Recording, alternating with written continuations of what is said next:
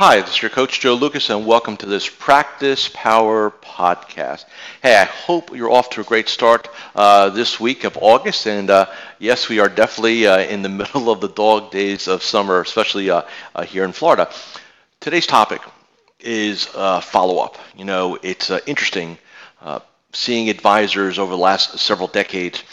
There's this phenomena that occurs when you're engaged with a prospect, and engaged means anywhere from a phone call or two, or maybe you've actually taken them through a meeting process, and you know, you put the proposal down and the plan and everything else, and you get the words all advisors hate, which is I want to think about it, or I'm not ready to make any changes right now.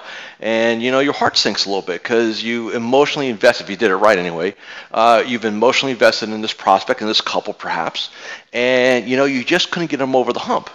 And this will be for another episode, but what's the hump? Well, the hump really is fear. Fear of change, fear of making a wrong decision. Basically, that's what it boils down to. You know, you have to remember that you represent change to that couple, right?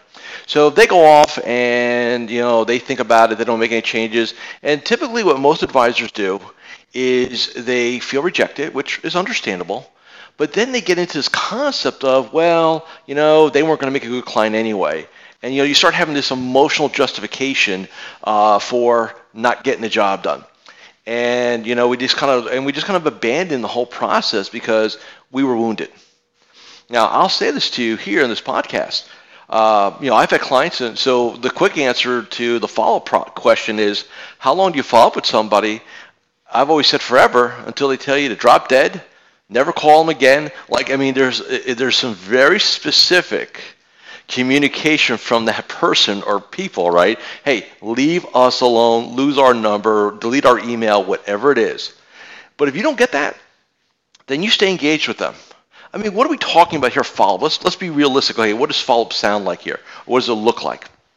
Well, to me, a couple things. Number one is we're always going to have them on our newsletter list, right?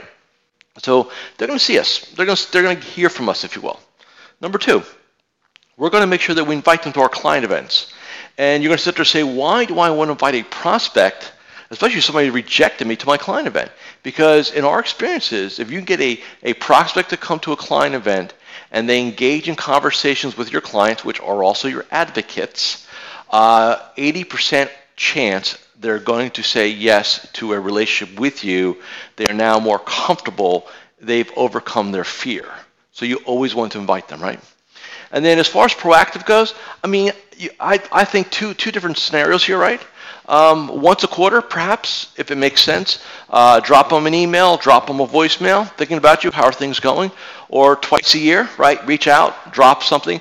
It's an email. I mean, you don't even have to call them anymore if you don't want to. Drop them a nice personal note, check in, see how things are doing, see if you can kind of re-engage them. Now, the reason why you want to do this is if we believe that fear is the number one reason why somebody doesn't say yes to you. Fear is an emotion, right? It's not rational. And so what you have to look at is timing. A person has to be a threshold to make a change.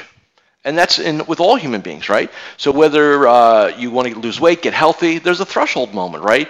There's maybe a threshold moment when you want to change firms, right? There's that moment where there's that decision, that moment of clarity, and you just want to do it, right? Well, prospects are people, right? They're just like you and I.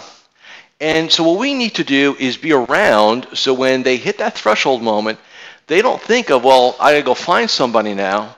They want to sit there and say, hey, you know, this person's been, you know, I met with them a couple of years ago. They've been following up. I get invited to things. There's a level of comfort there that makes a huge amount of sense, right? And what are we really talking about here? Let's be real honest here for a second. It's an email. It's a phone call. I'm not asking you to go dig a trench in the middle of August in Louisiana, all right? I'm not asking you to do that. I'm not asking you to break a sweat. I'm not even asking you to stand up, right? Easy stuff. Now, the longest I have on record that I'm aware of, now there may be more, is a 10-year cycle. It took one of my clients 10 years from prospect to client. They came to a workshop. Their advisor, they loved their advisor. Well, guess what happened to the advisor? Unfortunately, passed away. We were the first call, right? Why were we the first call? Newsletter list, invited to events, right? And it was a $4 million account. So 10 years. So my point to you is this. Part of your job descriptions is follow-up. You never let somebody go, because here's the reality. And for some of you, you're not going to want to hear this, but I have to have the conversation briefly. If you've been in this business 10, 20 years, even longer, you've let millions of dollars of assets, if not millions of dollars of gross revenue, through your fingers because you let your ego get in the way. Remember, follow-up is never about you, it's about them. If you really believe you can help somebody, and they need your help, and they deserve your help, doesn't it make sense it should be part of your job description to do whatever you can, whatever it takes, right, ethically and honestly, to get the yes? And that includes follow-up, okay? So keep that in mind. Make a list. Have that in your CRM. Have your prospect list, your follow-up list, your pipeline list, whatever you want to call it. As one of my clients said, he's got the file cabinet of failure, right? All the files from all these prospects. And I said, what have you done with them? He goes, nothing. And you know what we did? We started to call them. We started to email them. And look, I'm not going to sit there and say, hey, 50% of them said yes, and we have this massive thing. But if it's 1 out of 5 or 1 out of 10, it's easy business. So I want you to keep that in mind, right? I want you to not drop people because your ego got bruised and you got a little emotional pain called rejection, right? Let's make sure we do some good things with that. Let's have a great beginning of the week here, and I'll see you again in about 24 hours.